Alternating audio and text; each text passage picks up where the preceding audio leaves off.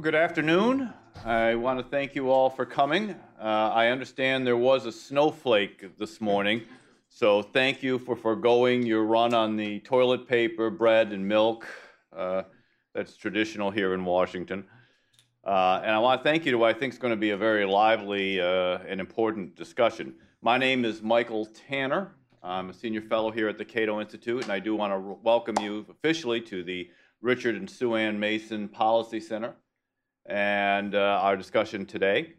One of the most interesting and I think frequently debated questions of ethics in the medical community is how to deal with the chronic shortage that we have of organs for transplant. And the question that arises on medical grounds and philosophical grounds has to do with what sort of compensation can people be ethically provided with for agreeing to donate organs?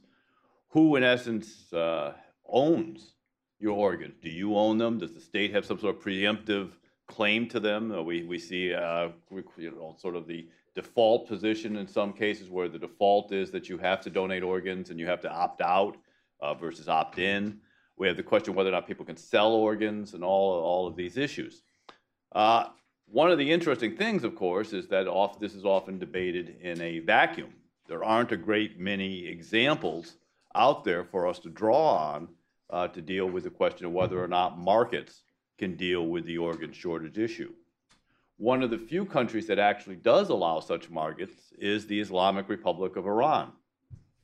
And that, of course, makes it problematic since we don't have a lot of Americans that travel to Iran in order to observe. One of the few who has is our speaker today, and she has published a new book on this. This is Sigrid Frey-Revere, who is the founder and president of the Center for Ethical Solutions, which is a nonpartisan, nonprofit organization dedicated to educating the public on issues in patient care ethics. And she is also the president of Stop Organ Trafficking Now, another organization designed to help change the law and attitude towards living organ donation. Prior to that, or formerly at least, she was director of bioethics studies here at Cato. She's written books on and edited other books on bioethic consultation, written more than 100 articles. Her stuff has appeared in most leading newspapers: New York Times, Los Angeles Times, Wall Street Journal, Cambridge Quarterly of healthcare ethics, and so on. I think this is a pretty exciting story. It's not just a policy discussion, but it's also sort of an adventure story as well. So we're very anxious to hear what Sigrid has to say. So Sigrid, you can lead off here. Okay, thank you. Well, let me start by saying with an analogy. Everybody has somebody that they don't like or don't get along with, whether it's a colleague or a neighbor.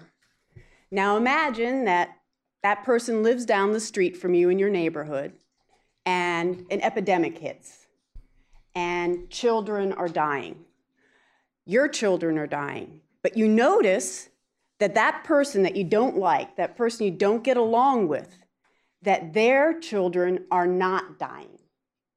And my question is, how long does it take you to walk down the street and knock on that person's door and say, hey, what are you doing differently than I am?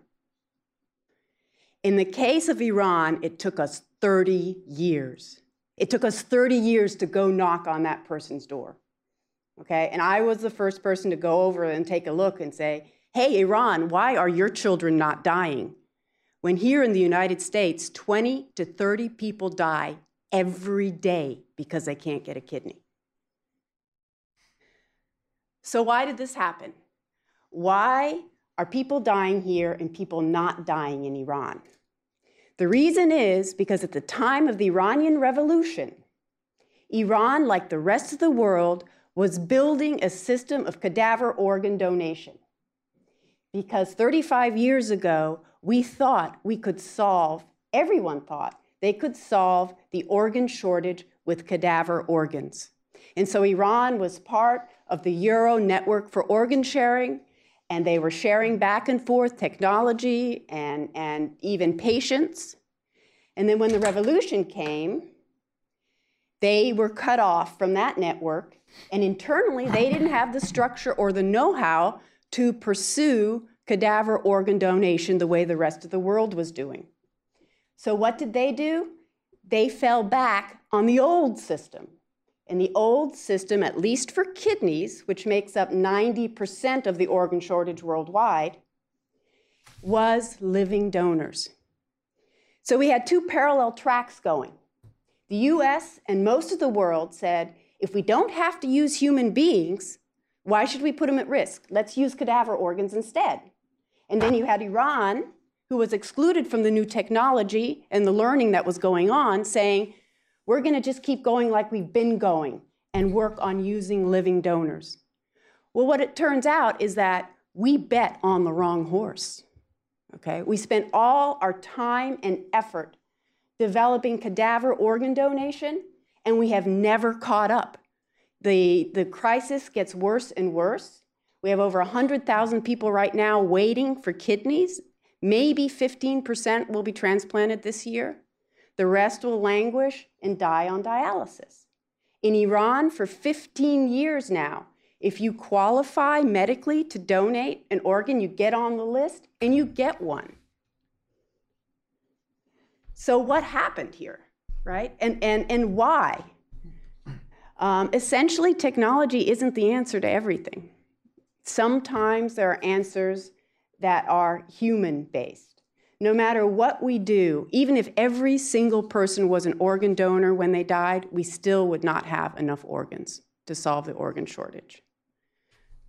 Okay. Iran has started now again to develop technologies for cadaver organ donation, and we, who've had and tolerated living donation all along, I mean, half the donors in this country, even 30 years ago, were living donors. We just didn't work on developing systems that helped the donors donate. We focused on cadaver, while they focused on living. And what they've done over the past 30 years is they've made mistakes, they've made improvements, they've changed things, policies differed 30 years ago than they do now, and they even have regional experiments. In some of the poorer regions, the system is not working at all. In some of the more affluent regions, it's working beautifully, and they have waiting lists for people to donate. You imagine that? I mean, we've got 100,000 people waiting for kidneys, and they've got a waiting list for people to donate in some regions. So what did Iran do? Okay. The main thing to realize is that they legalized compensated donation. When I talk to people on this issue, they have this image of when money is involved, they have the image of the black market. What they see is desperately poor people violating the law, risking imprisonment, risking, not being cared for after their surgery, back alley type stuff, which is horrific. But that's what they envision when they envision money being involved. Now, what first thing Iran did was it legalized it, which made it safe, normalized the process, and they started to regulate it to make sure that donors got their money, recipients got people who were well tested and weren't sick with AIDS or malaria, like what happens on the black market. And so they normalized the process by legalizing it. And at this point, it isn't that the desperate don't still donate occasionally in Iran, but the majority of people who donate for compensated kidney donation in Iran are the middle class. They're the buyers and the sellers, because you've taken the danger out of the process, okay, by legalizing it. The second thing they did, and they didn't do this right away, they learned to do this, is that instead of focusing on the recipients who need kidneys, right? We know they need kidneys. They started focusing on what do donors need. This is an equation that takes two people. So their social services started to reach out to donors. Do you have a debt you need to pay off? Do you need health care, dental care, eye care? Do you need household goods, education? So what do you as a donor need to be able to donate? And this concept of sometimes money makes altruism possible started to develop. In this country, there is a disincentive to donate because on top of giving a kidney, you also have to have the financial resources to donate.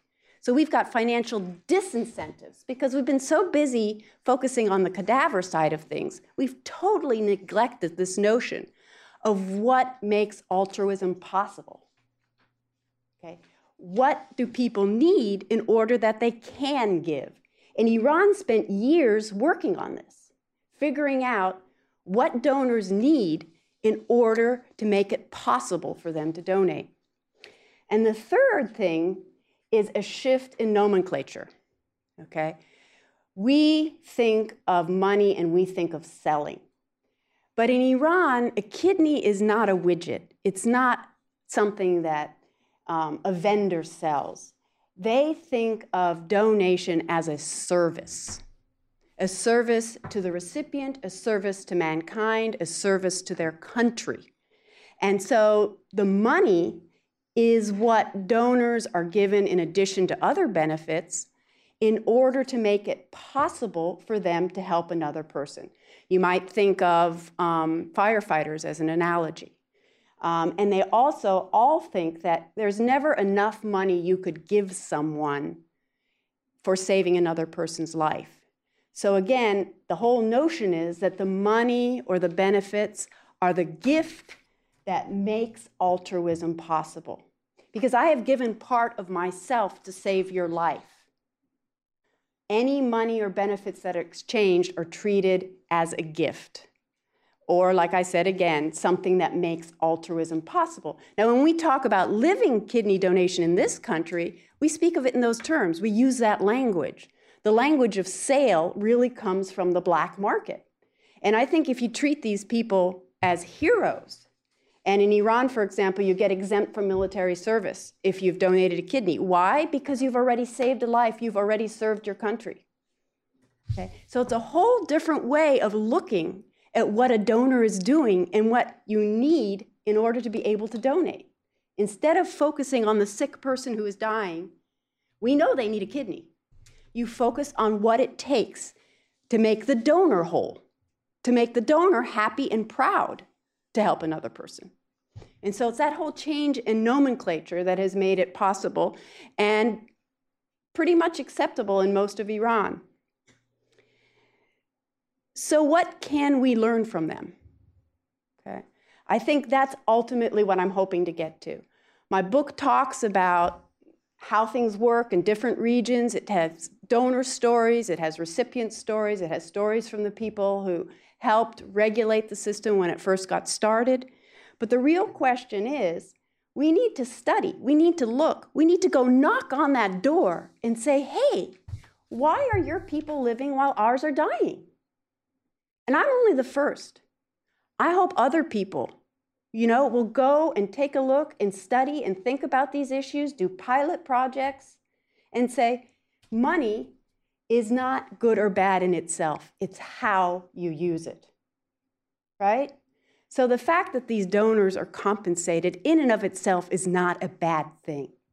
We have to figure out how to save Americans. And for all we know, it might be that neighbor down the street we don't like very much who has the answer. Thank you.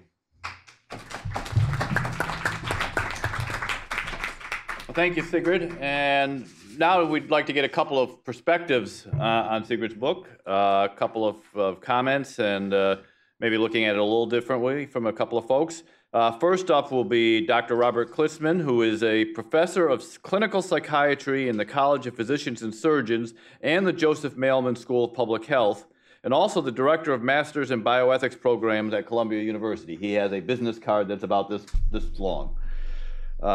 He's done a lot of reading, writing, talking on a variety of ethical issues in medicine and public health. Author of 8 books and about 90 articles. Between you guys have filled up entire medical journals. His works appeared in JAMA, of course, as Science and elsewhere, but also the New York Times, Newsweek, and other publications. We're thrilled to have him here today. So, Dr. Klitzman. Well, thank you for the invitation. Thank you for that introduction, and I'm delighted to be here. I should add one thing you didn't mention is that my second publication actually was from the American Enterprise Institute. When I was 18, I took a course with Fred Greenstein at Princeton, who was a presidential scholar who was involved, and we came down and interviewed Gerald Ford after he became president, and the AEI actually published that as a booklet, which I have a copy of and I see is on your website. So I'm delighted to be here. And I very much commend Sigrid for her really impressive work in going to Iran and finding out some of the stories of what people's experiences were there and spending 2 months or so there. And I think that's terrific to help fill in the picture, if you will. But I have a number of questions, both about Iran as a model for what we may do here in this country, about some issues in the book, and also what the implications are for what Iran's doing for what we might do here in the United States. So clearly we have a shortage of organs. It's a terrible thing. And we need to think as much as we can and creatively as we can on how to solve that shortage. Now, there have been reasons for a number of years that Sally has eloquently and others have eloquently argued that we should move to a model where we compensate donors, where we pay people to donate. And presumably that would lead to more kidneys. We would save money from people who are now on dialysis. It may even, quote, help poor people. But I would argue that there are several reasons that we should think carefully about that. One is that there are concerns that if we pay people to donate, we now have several thousand people a year who do donate altruistically. If I need a kidney or if you need a kidney, I'm sure many of you have a sister, a brother, a child who will say, I'll donate the kidney. And if we start paying people, there have been concerns that a number of people have expressed that may crowd out people from saying, I'll do it voluntarily for free. There's also concerns about exploitation. In other words, would it be the poor, the desperately poor, for instance, who will be selling kidneys and the wealthy who will be getting them? And are we concerned about that? And I would say, just to stand back, all of Western Europe bans buying and selling body parts. And when you think about it, we don't allow you to buy or sell human beings. We call that slavery. So should we morally allow you to buy or sell human body parts? Now, all of Western Europe has said, as a result, I think, of the Nazi experience, that that is immoral, that is problematic. In other countries, in Italy, for instance, I think the presence of the Catholic Church has sort of bolstered that. And I just want you to keep that in mind, because I don't think that is a hard and fast moral prohibition necessarily, but it should make us pause. Do we want to sell parts of our bodies? What does that mean? Does that violate our integrity, bodily, et cetera? Now, we come to Iran. Iran, as you all know, is a theocracy. There are severe restrictions on freedom of speech. Thousands of people since the revolution have been arrested for opposing the regime. There's widespread corruption. Inflation now is 32% this year in Iran. There was an article on the front page of the New York Times 5 days ago. Last year, inflation was 42%. The government hopes to bring it down to 25% this year, but many people, most economists, think that's not likely. The question then is how we then look at the issue of donation in Iran. So Sigrid did wonderful work in looking at 2008 to 2009. I think you went back in 2011. There are a number of things I just want to highlight in her book. So one is that, as you write, 80% of the people who donate are addicts. Now, in the book, you say, of course, it's not clear what that means, but evidence suggests, and there's been a number of studies since your book, as you know, that have looked further at who donates. And mostly, the evidence suggests they're narcotic addicts, right? They're people addicted to narcotics. And many of the staff, as you describe, feel uncomfortable, and others have described this as well, enabling addicts. So basically, it's desperately poor addicts who are heavily in debt. Most have never gotten past high school. And they're the ones selling their kidney. There's some evidence, we can debate this afterwards, that suggests that they look back with regret. It doesn't improve their quality of life. After they've donated, they get this money, they're heavily in debt, they're addicts, they use the money, the staff is sort of enabling their drug habit to sell their kidneys, and that's problematic. So, of course, many of us may be addicted to caffeine, but this is something else. This is people who are narcotic addicts, which, of course, is illegal in this country. In fact, one person said, for instance, that I donated once, I want to donate again, I'll have no kidneys, but I'll just go on dialysis then. Well, that's not a logical person thinking through their options, right? That's someone who just wants money to feed their addiction, because we know that, of course, you need 2 kidneys, and dialysis is not an answer for anyone. The British Medical Journal reports that of the donors in Iran, 79% are uninsured. 79% are uninsured. Only 30% are employed full-time. So 70% of the donors in Iran are either not unemployed or they're employed only part-time. Only 6% have a university degree, and that's been shown in several studies. Recent studies show that 67% don't have more than a high school degree. One of the problem with Iran, and I think we need data. I agree with you, Sigrid, completely that we need to find out more fully what the situation there is, because we really don't know. We don't know how many people are donating, who's donating, with no long-term follow-up data at all. And these are problems. If we're going to say we're going to learn from this country, we should know what's going on in the country. Now, of course, Iran, it's hard to study, but there's also compensated donation in India and Pakistan and other countries. The systems vary, but again, I think we need to know a little bit more.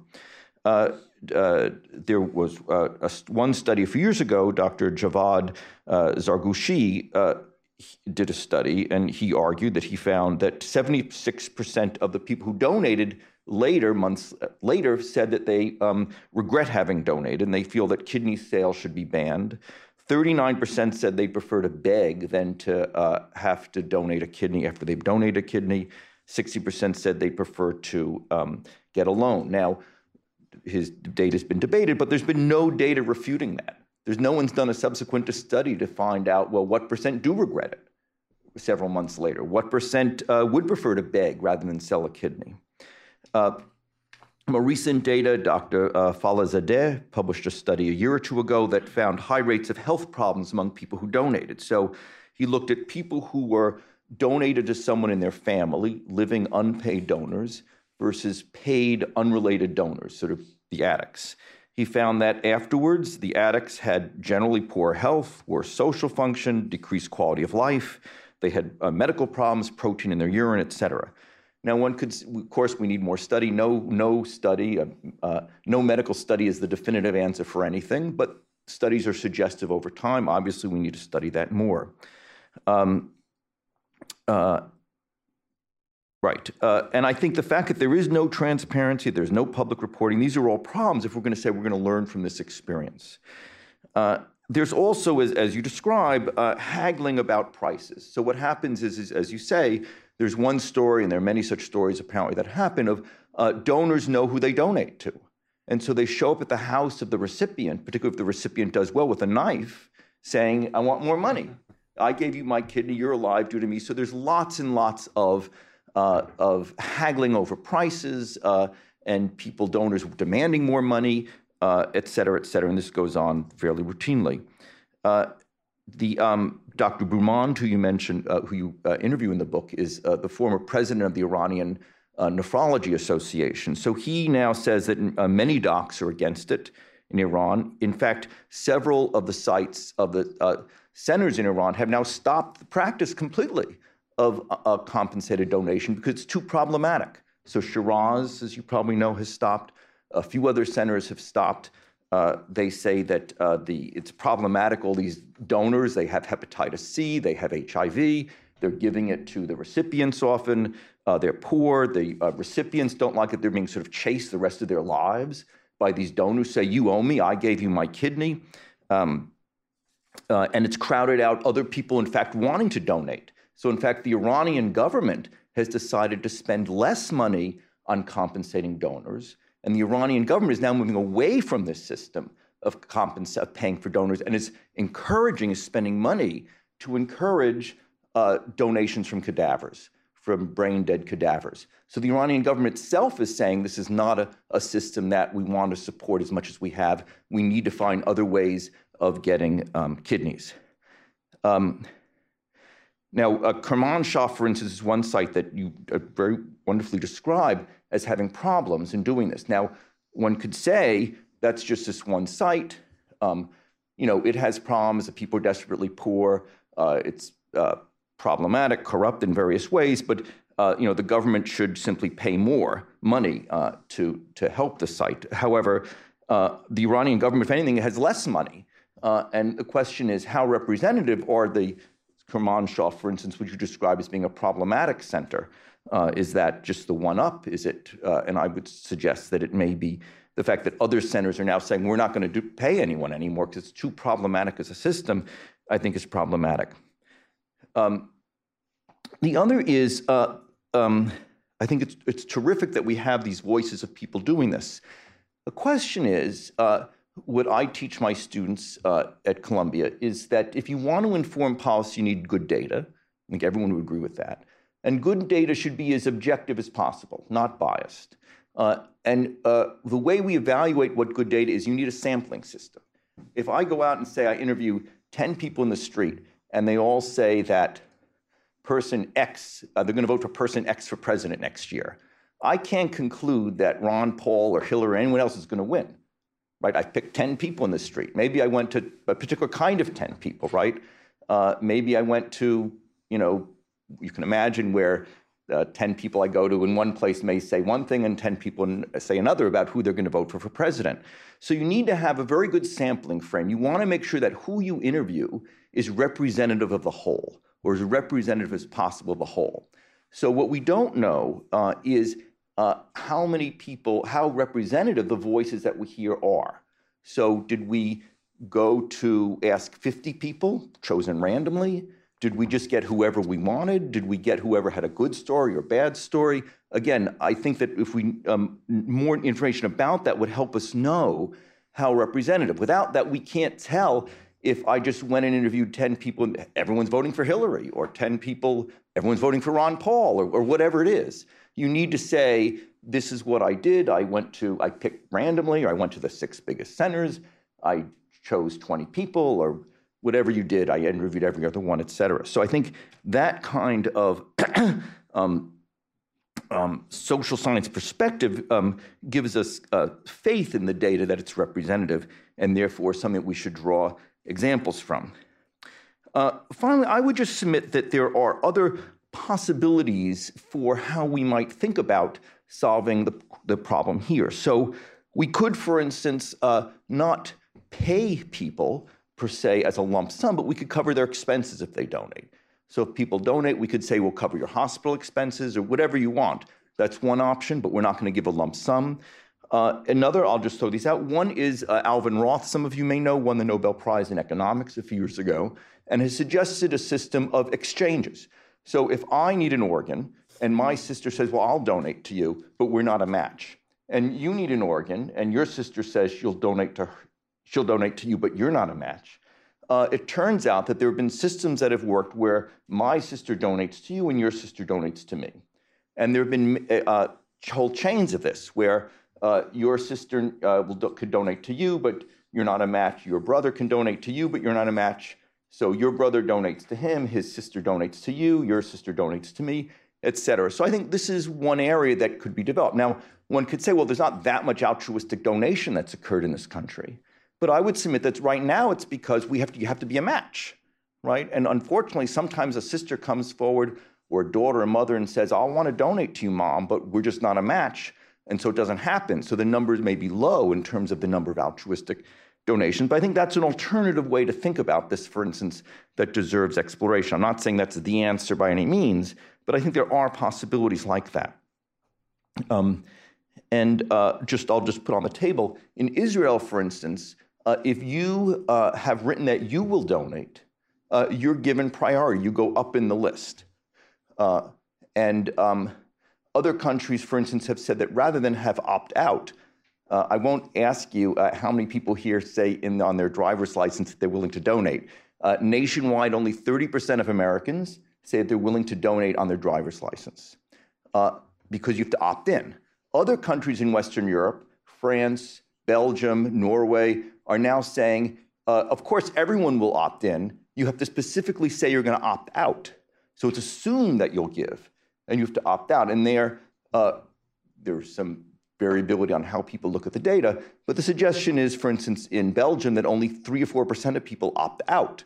So you have 96 or 97% of the people implicitly opting in, as opposed to 30% here. Now, there are other complications with that, but again, I think the point is that there may be other ways that we can expand the pool. So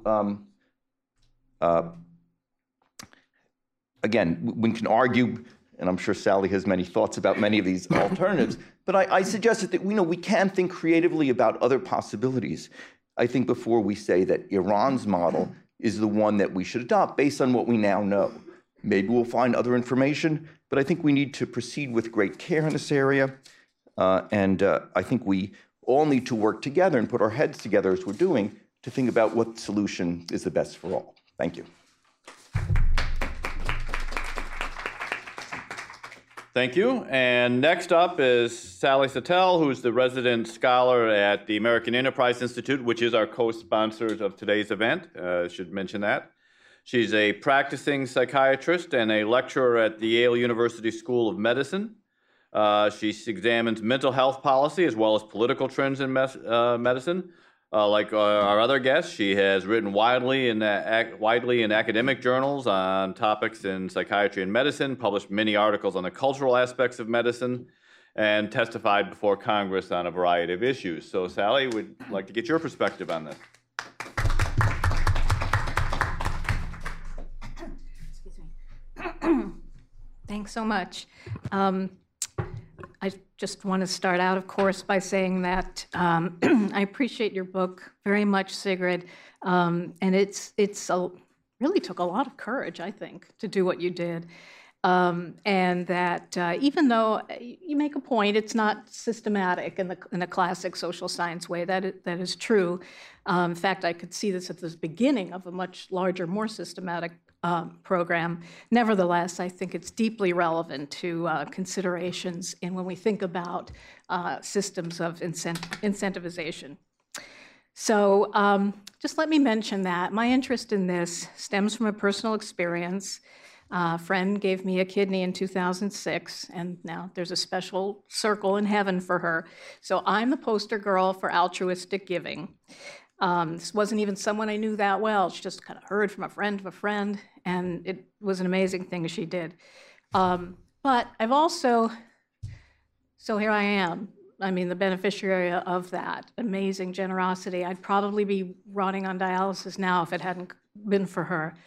But that said, it's all too easy to romanticize altruism, which is what our current system does. In fact, our current system, I would argue, is a qualified failure. Altruism is a beautiful virtue. It doesn't produce enough organs right now. In fact, maybe in about 2 months, the number of people waiting for kidneys will hit 100,000. And 13 people will be dead tomorrow at this time because no one gave them a kidney. And this is due, in my view, completely to the fact that we have a prohibition on compensating donors. So I'll spend a few minutes talking about what struck me about Sigrid's account of the system, and then talk about lessons for the US, which, as you can guess, I strongly believe has a moral, clinical, and economic imperative to experiment with incentives. Well, it is striking, as you note, Sigrid, that the donors exceed the patients. I have to admit, I did look for, where's the Iran's, government what is it, .ir? I don't even know, but, that had all those numbers, and it would be great if they had them. But I suppose this is an impression that is uniformly held by all the clinicians who work in transplant there. It's also very interesting that a good number of them, even if not all of them, and even not necessarily representative, but a good fraction are middle class. That's important, and I think would figure very prominently in a system in this country. I also, I also feel that Iran is not, I'm getting the impression, Sigrid, that you agree, but maybe not, we'll discuss this, don't see Iran as the shining model on the hill of what a compensated donation system would be like. And I agree that in particular, the direct bargaining element of it, I don't know that this was mentioned explicitly, but the donor gets some money from the government, a fixed amount, and then a somewhat variable amount from the donor himself. And that involves some haggling, and you can imagine, it's at the very least unseemly. At the worst, it leads to people feeling as if they're being taken advantage of. And as I'll emphasize later, that's, to me, that would be just deadly for any kind of system that we might devise. The recurrence in your book of the theme of being adequately rewarded is so important. One of your donors says that what they felt that they really weren't, and there was a lot of variation between sites, but at one of the donors, and in fact several have mentioned that it wasn't just the money we were after. We wanted to be thanked. We wanted to feel like we were really being taken care of. And in fact, one of them said, what we should be told is come and save a person's life and we'll take care of you. And tragically, I guess some of them felt that wasn't the case. They kind of did feel taken advantage of. The book also underscores, because I see this book kind of as ethnography more than anything else, or an impressionistic kind of ethnography, that it underscores the complexity of the donor-recipient relationship. I mean, some of the donors were so moved by their potential recipients because they meet them first. That's also potentially problematic. But in this case, it had a nice outcome in that the person who met the recipient first was even more moved by that person's plight and even more enthusiastic about giving. And some recipients have felt very protective of their donors and wanted to help them out throughout the course of their life. Now, this is the human dimension that, according to some critics, compensation by its very nature annihilates. And it's clear that it doesn't in all cases, for sure. In fact, in the US, because it's illegal to enrich donors, we go so far, we kind of do the opposite, a perversion of the opposite, which is we coerce altruism. Now, I grant you, and I think my case was one of them, but as well, there are people who give to, relatives. I mean, if your mom had cancer, God forbid, what can you do but pray the chemo works? But if you could give her, an organ, and that would cure her cancer, that would be amazing. People give to their relatives, and they say, "I'll do it again. It was the best thing that I feel it was the best thing I've ever done in my life." So I don't mean to downplay how momentous it is for someone to give an organ to a relative or a friend in a loving way. But there's also a dark side to altruism that you don't hear very much about. And that's what I mean, this coerced altruism, which is basically that, well, Mike, so you're going to let your brother die, eh, Mike? And what about that inheritance you were thinking about? Well, I mean, these are subtle pressures and maybe not so subtle. In fact, I've written about them elsewhere, and if folks are interested. But that's no surprise, right? These are human relationships. And that's not the kind of situation in which you want donors to give either. That's not the spirit of altruism, the so-called gift of life that the transplant community promotes, the narrative of the gift. That's a perversion of a gift. It's lovely when it happens, as it did for me, but coerced altruism is a real problem, I think. Finally, also, another memorable point in the book was how, and I have to admit, I don't know that this is, I've never heard this before, but it's an interesting notion, this point about pursuing one's self, the assumption that pursuing one's own self-interest somehow negates the value of an other-directed behavior. And what you say in the book is that that's pretty much, or Iranians anyway, see that as a Western concept, and that they are much better in their culture as seeing financial and humanitarian motives intertwined, which I think is very realistic. They do that all the time. In fact, that's probably the essence of, if we want to stick with this you know, with the topic at hand, that's really the essence of surrogate motherhood. All the studies on surrogacy show that the women who perform this are they're not going to do it if they don't get paid, but they are deeply moved by women who can't have their own children and are so rewarded and gratified by being able to help them. Taking it to another profession, for example, volunteer firemen. I mean, somehow this notion has gotten wrapped up in the transplant community that if you pay for something, you devalue it. Well, there are volunteer firemen and paid firemen, and we didn't appreciate the paid firemen any less that ran into the 9/11 building and got killed. I mean, teachers, doctors, rabbis, people's humanitarian motives to help others mix all the time with their financial motives to do well and do good. There's nothing wrong with that. Unfortunately, a lot of this has been obliterated by many of the a lot of the vocabulary used in the organ incentive debate, none of which you'd hear from Dr. Klitzman, who's very sophisticated in his analysis. I don't know how many of you have been around this debate, but boy, sometimes it gets pretty ugly. Like words like exploitation is just supposed to shut the conversation down. In other words, just by the very nature of the fact that someone might be wealthier and someone might be less financially well situated, that it's inevitably an exploitive situation. It might be, but it's not inevitably exploitive at all. And I'm going to talk about the conditions very briefly under which it's not exploitive. We hear coercion. Well, the real definition of coercion is your money or your life. It's not offering people a choice. There's a difference between decisions that are distorted and those that are informed. I'll grant you it's not a bright line, but there are differences. And too often, some of the partisans in this debate just don't even recognize that. What we don't want to see is undue inducement, where I offer you, you're so poor and I offer you so much money that you basically do something that you don't want to do and that you end up regretting. That's what we fear the most, is donor regret. And how do we avoid this? Well, we have to have people think that their action was worth it. And basically that involves, I think, these principles: respect their autonomy to decide what is in their best interest. Doesn't mean everyone does that. Everyone does make decisions in their own best interest, but that should be our default when we approach them, that they've thought about this. And that leads us, of course, into informed consent, so that the person has reasonable expectations, that we protect them, that they get the best care, and they get medical follow-up.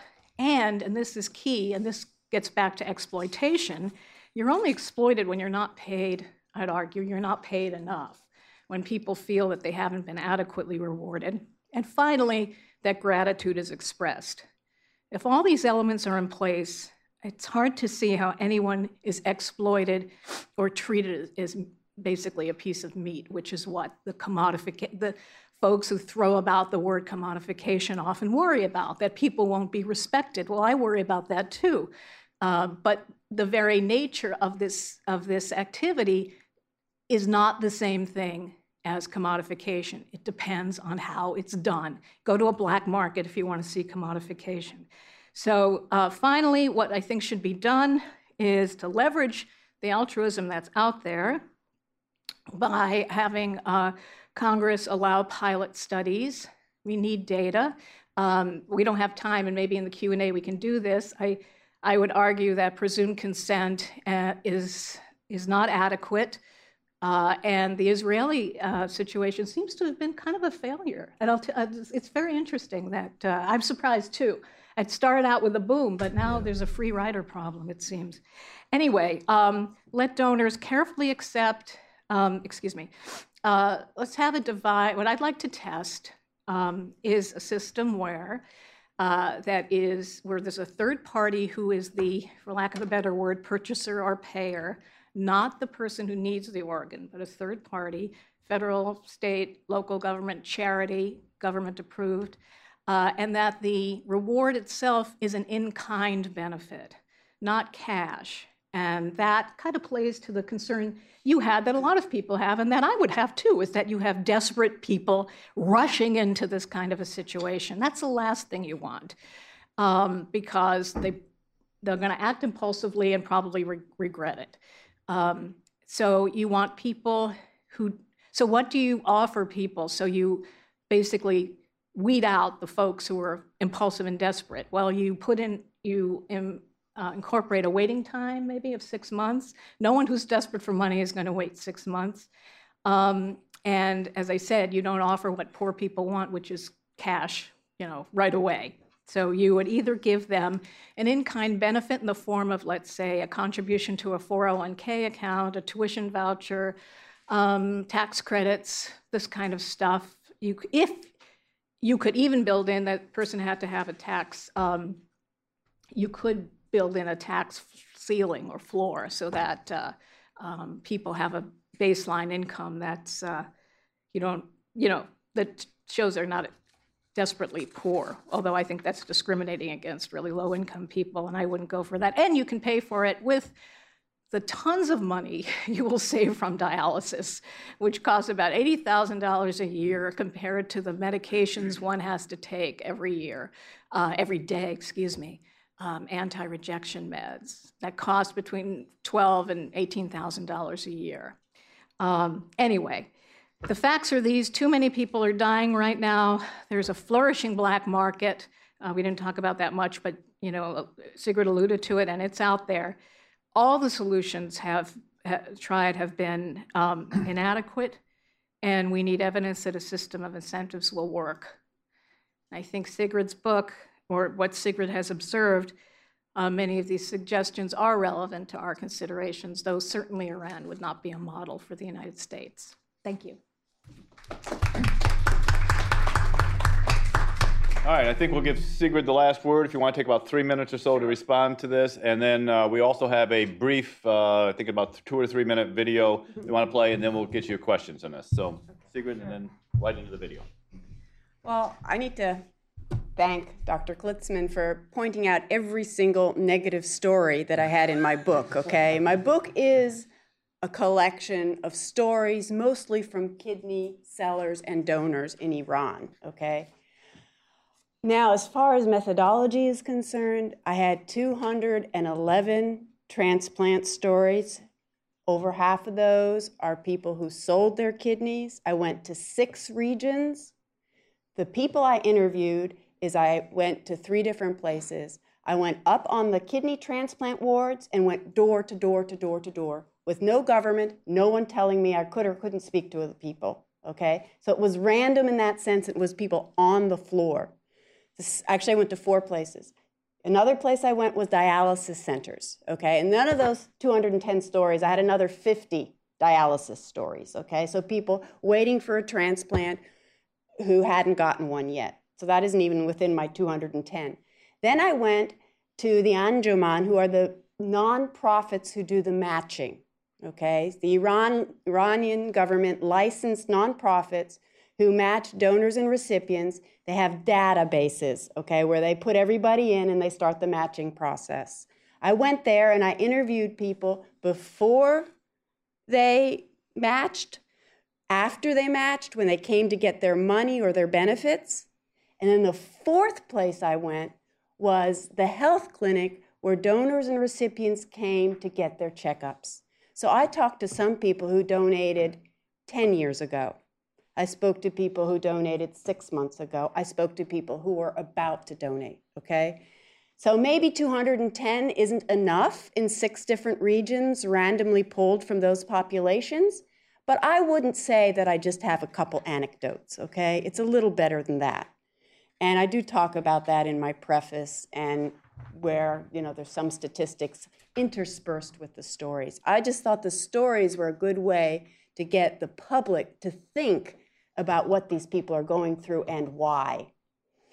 If you asked, we had a set of questions that we asked everyone.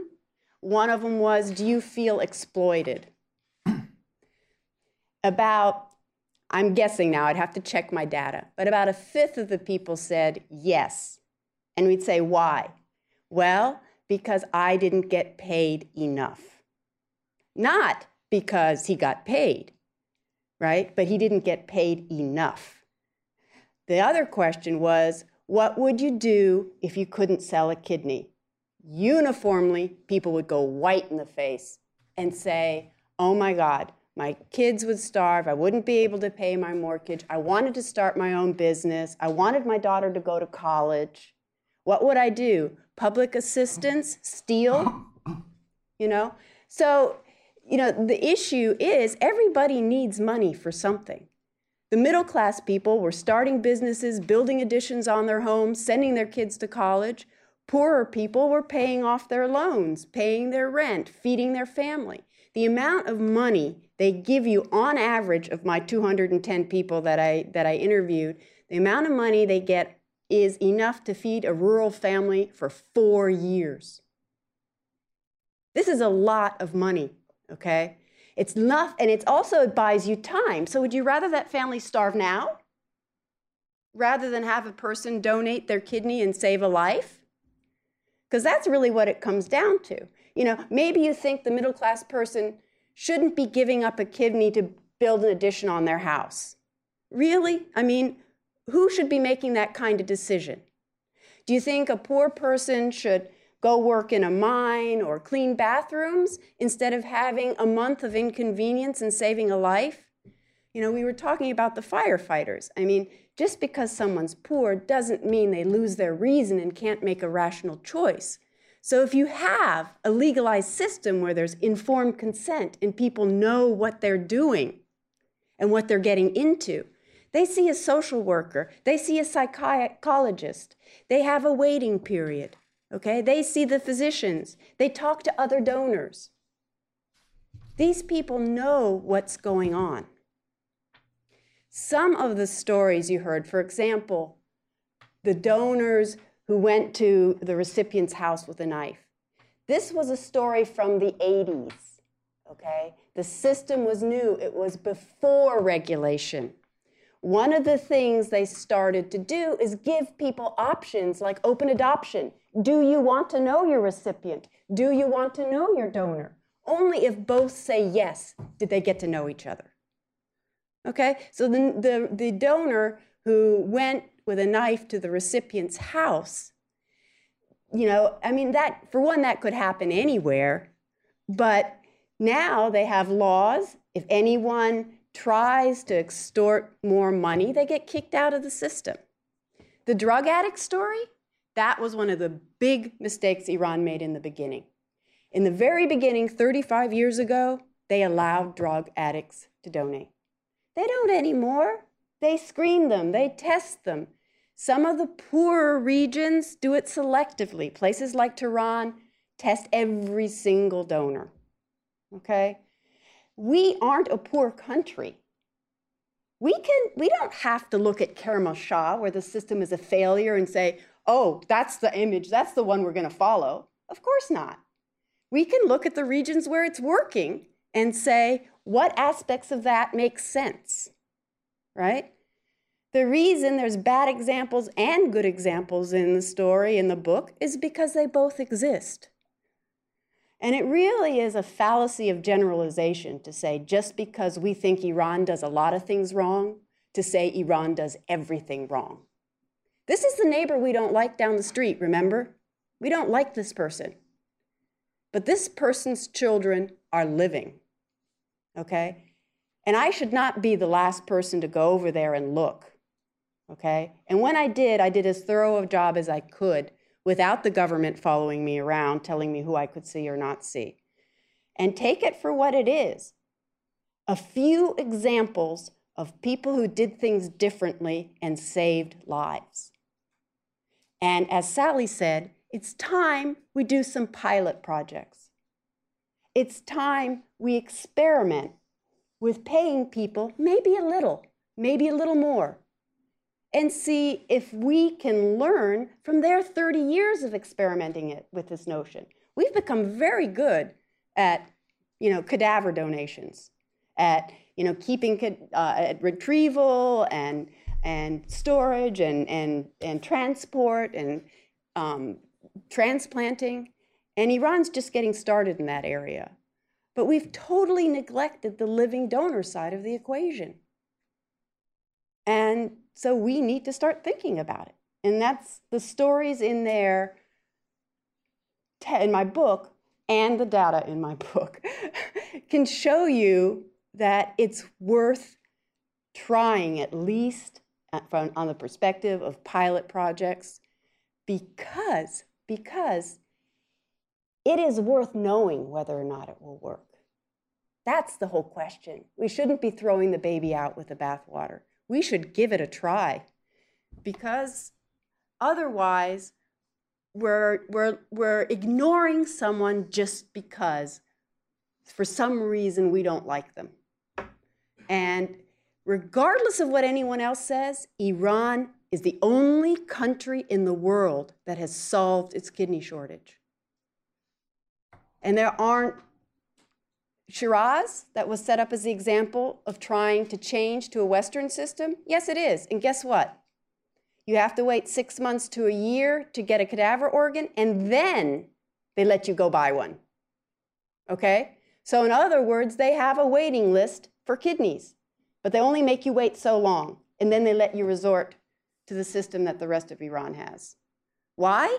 Because just relying on cadavers doesn't work.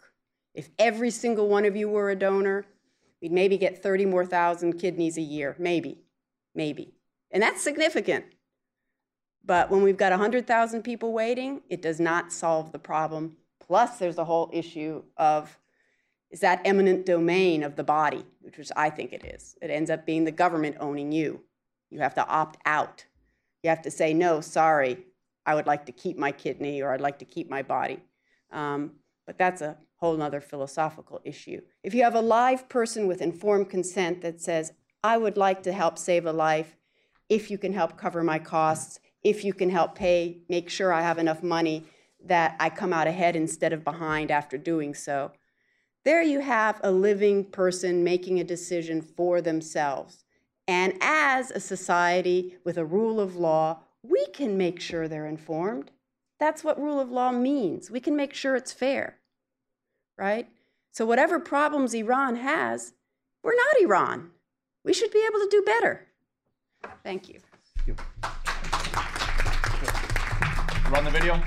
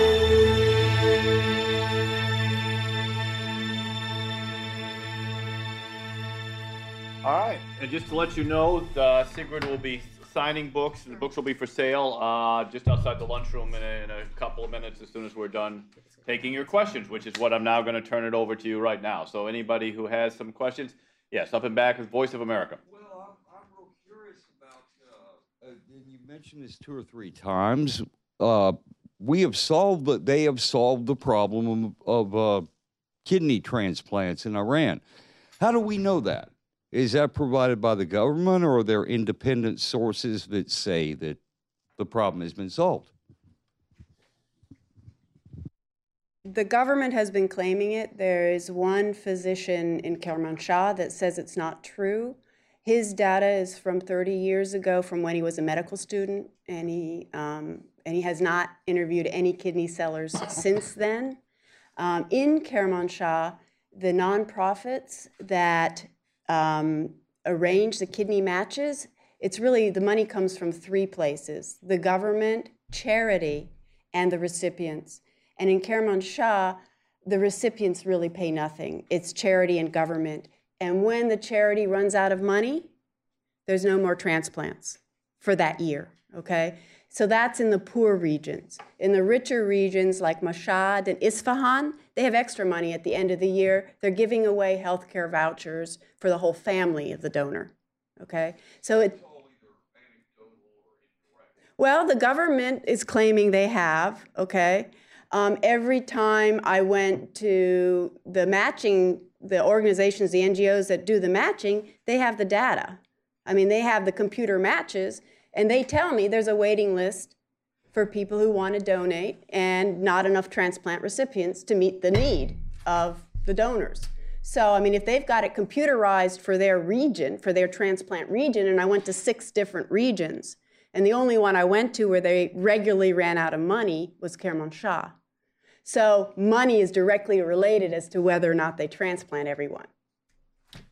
Tom? Can I answer that? Well, I'm sorry, sure, go ahead. I would just say, I think these are important issues and an important question. The fact is that there is no transparency. There is no national follow-up. There is no CDC following, as in this country, how many people are waiting, how many people have been transplanted. There's no long-term follow-up data. The evidence suggests that there's still, the evidence from published last year suggests that there still is major medical problems among people who donate. That the story with the knife is not the usual. People don't usually use knives, but there continues to be haggling that goes on. That's why not just Shiraz, but other centers as well have decided not to do compensation anymore, period.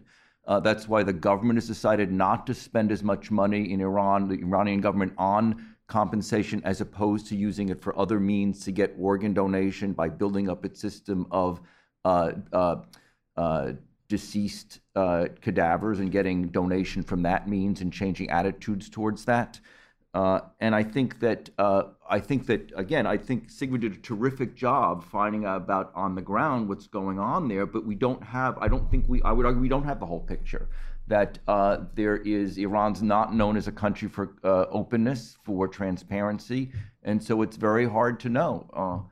And again, it's still, there's a percentage of the people are illiterate, who just the data has shown who do donate. Whether they understand what they're getting themselves into, we don't know. Again, 79% are uninsured, 67% never went past high school. So this is a poor area, and the evidence suggests that there's still high rates of people on narcotics who are donating. Thinking in on the next question. Tom Palmer with the Atlas Foundation. I'd like to first mention how refreshing this is compared to the juvenile musings of Michael Sandel, who is driven by "it's icky and I don't like it." But I have a question about what drives the opposition to incremental changes, and a concern about this data lacking, as if it's all or nothing. We get all this or all that. But we don't have to make that choice. Can't we have a little bit more of something else that might improve it for some people? Why is that not happening? Because it seems to me crazy not to be willing on the margin to experiment with additional sets of incentives and programs. And yet, Michael Sandel and people like that somehow hate the idea. Why is that dominating the discussion and we don't see, let's try a little bit more of this or a little bit of that or experiment on the margin with this? I'm honestly puzzled by the logjam in policy improvement in this country. Well, let me make Dr. Klitzman the spokesman for Michael Sandel, and then I will let Sigrid. Well, as Sally said, I'm not a spokesman for Michael Sandel. I mean, I think I'm open to the possibility, and I didn't mean to be too harsh on Sigrid's book again, which I think is terrific. I think that we need good data. I think we all agree. I think Sally's notion that there should be pilot programs to see what are different ways of dealing with it. I don't have to me, paying someone for a kidney is not a moral black line, that we should never go past that. I think that we shouldn't say that is let's everybody immediately jump over the line. But I think we need to think sensibly. And I think that there are potential costs. If we're going to do a regulated market, what would it look like? And I think to have studies, pilot programs would be terrific. Yeah, I was just kidding about you, Michael Sandel. So, Sigrid, Sally, anybody? Well, I can do Sandel, but you don't want to. You should take most of the airtime. I think we actually all agree on that. I mean, Stop Organ Trafficking Now is lobbying Congress to create some small incremental changes that will increase the pool, mainly by removing disincentives to donate right now that exist right now, because that seems to be the least controversial. It's going to make a small difference, but we're hoping it will make some difference. As far as the insurance question is concerned, Iran has the same insurance type program as we do. If you're employed, your employer gives you insurance, and then they have free insurance in the rural areas and things like that. I mean, I don't know the whole notion of it, all of them being uninsured or anything like that. I mean, I think it's really a cross-section of the population. And Shiraz is really the only place that's experimenting with cadaver organ donation right now on a large scale to the detriment of living donations. In Shiraz, they do 3 times as many liver transplants as kidneys because the people get desperate and they forum shop and leave Shiraz, okay? Because that Western model transplants people too late. The longer you're on dialysis, the sicker you get, and the chance of your transplant working goes down 30%, after the first year or something like that. So when you're on dialysis, the longer you're on dialysis, the less chance, even once you get a transplant, that it will succeed. There was another point. Oh, why is everyone so, this is the one I'm checking, why is there such resistance to, you were mentioning Sandel. Why does his view hold sway? Well, actually, I think it's the National Kidney Foundation's view that holds sway. I'm sorry, I'm stealing the thing here, but that's the answer. I think that's fundamentally the answer. I don't know what you think about this. I think that the biggest impediment to progress so far has been the National Kidney Foundation. I say that based on the 2 years we spent lobbying, and every office would say to us, we had a nice draft bill from Senator Specter, and we were trying to get co-sponsors, and every office said, I understand this. What is the National Kidney? What is basically the one well-known interest group think? And they were right in the office, right after us, and cutting this down to size, basically with the Sandelian logic that it somehow cheapens the gift. And whereas Sandel argues from corruption, that's the argument from corruption, that no matter how many people benefit, it's morally wrong.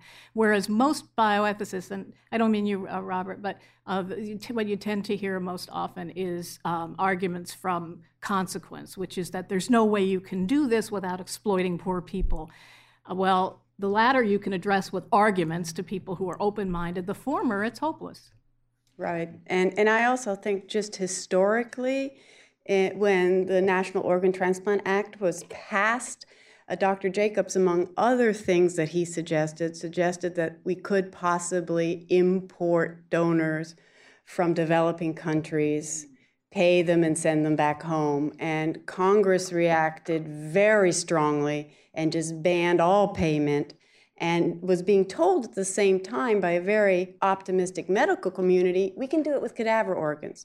And there's a certain logical sense, and I buy it, that if you can solve the problem with cadaver organs, why put human beings even at a slight risk, right?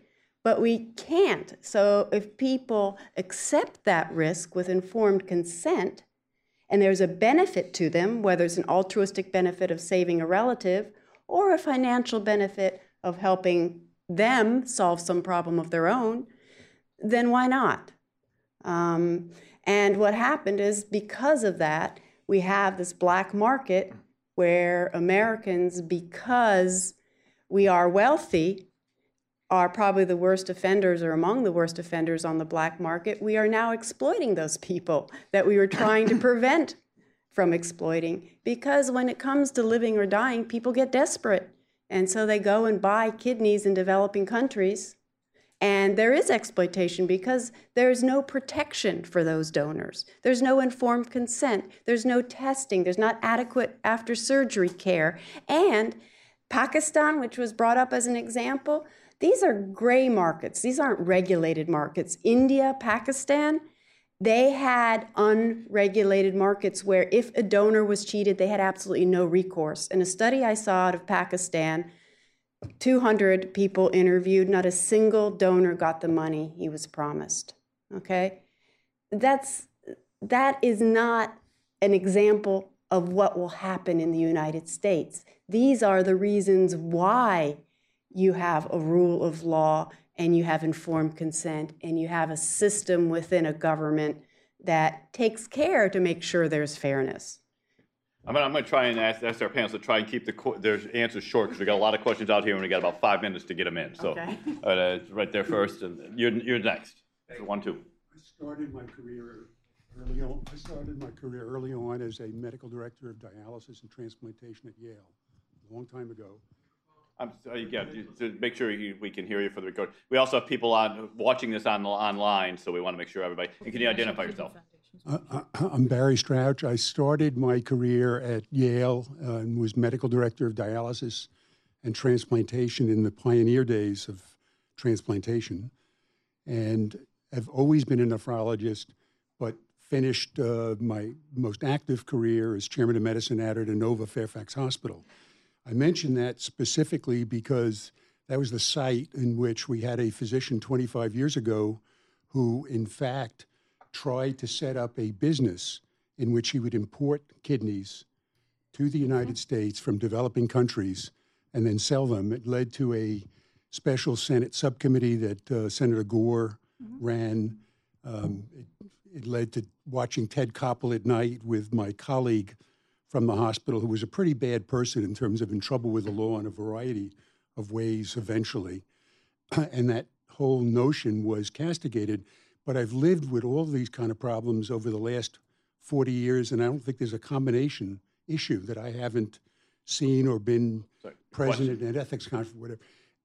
And the fact is, it's very, very complex. We have a cultural problem in the United States where people don't want to donate kidneys to relatives in the numbers that you would suspect. I had a 28-year-old... Sorry, we need to come to a question. I'm going to pass it on because I have too much to say. Okay, yeah, I'm sorry. Next time we'll put you on the panel. Okay, sure. Right over here. Thank you. My name is Hassan. I was born in Tehran. And I'm surprised why Dr. Klitzman has some kind of a feeling toward Iran. If we can learn something from somebody, I don't care if they are likable or not likable.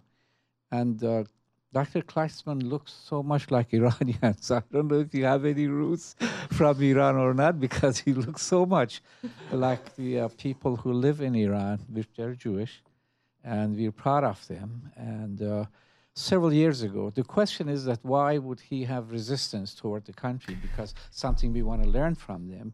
And then I just want to give you a sample of what they did several years ago. Very, very short. In Mississippi, they started small clinics, and they put a registered nurse there, and they improved the health situation state of Mississippi throughout. So that is for you to go and find out, and everybody else probably knows. So let me share. I have nothing against Iran. Some of my best friends are Iranian, and I'm sure you know many of them. We can talk afterwards. And I'm simply talking about, is this ready for importation into the United States? I mean, we're not talking about right now. It's been talked to start a pilot program and get some funding here.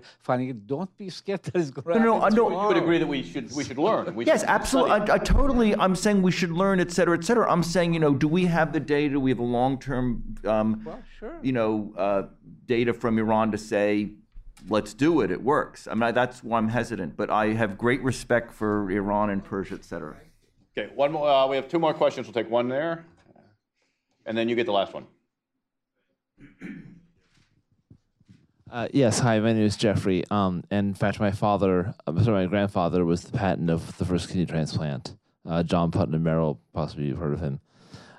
Anyway, my question is, and I hope this isn't too broad a question, but you seem to have talked a lot the difference between the United States and Iran in donating kidneys as being just either goodwill or greed. How many do it out of the goodness of their heart, they want to help their family members and so forth, or how many do it for financial gain. And I was hoping you could you could inform me as to what you believe the difference between the West and the Middle East is in achieving, in undergoing this procedure, how they differ. Yeah. Actually, Sally, you alluded a little bit to this earlier, the tie-in motives. I know you haven't had a chance, to read the book, but it's very clear from there that it is the intermingling of financial and humanitarian impulses that reflected in many of the stories for sure. Anyway, that's what, and here I would imagine in a first world, Iran's not the third world certainly, but there are great disparities there that I don't think exist here as much in any case. But that first world donation would certainly be different at the very least than desperate, if everyone were desperately poor. And I use the model of surrogacy, if you recall. One thing I think, again, a lot of the transplant community gets too wrapped up in is the motives of the donor. Frankly, I don't care. As long as someone is well-informed and their health is protected, they have to know what they're getting into. That's clearly, they're well-informed and their health is protected. If they want to build an addition to their house, because it's a game room as opposed to a way to get more income, well, that's their business, and I respect that. They saved a life. I mean, the what's at stake is so great here that I don't think we can afford to be finicky over our preferences about. I'm not saying you're saying that, but I've heard people say that. What if they buy a car? Well, okay. All right, last question. Yes, I don't want to take your time because you're late, but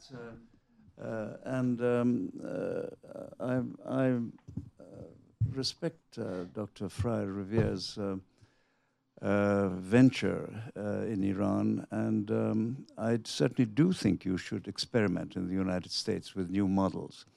Perhaps, as some have said, you might experiment with legalizing prostitution, for instance, and you could argue that it makes it much safer and the women are protected from exploitation and so on.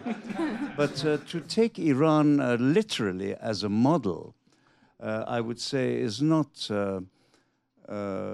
defensible, really, because this system, these paeans of praise that we've heard, really do not apply. Unfortunately, it's a deeply flawed and corrupt system, and poor people are taken advantage of. Take it from me. There's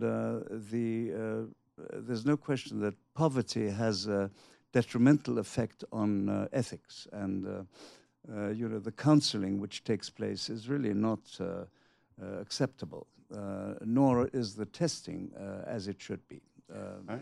I can discuss this later because there isn't time. Well, we'll let Sigrid have the last word here if you want to respond to that. My only comment there is, thank God we're not Iran, right? But that doesn't mean we can't learn from them. And you don't have to take everything hook, line, and sinker.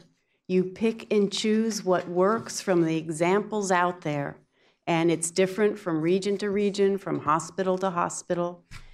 And you just learn both from how they've succeeded and how they've failed. They've got 35 years of history where you can see what they tried and what failed and what worked. That's all I'm saying. We don't need to be exactly like Iran to learn from them. All right, well, thank you all very much. Appreciate your coming.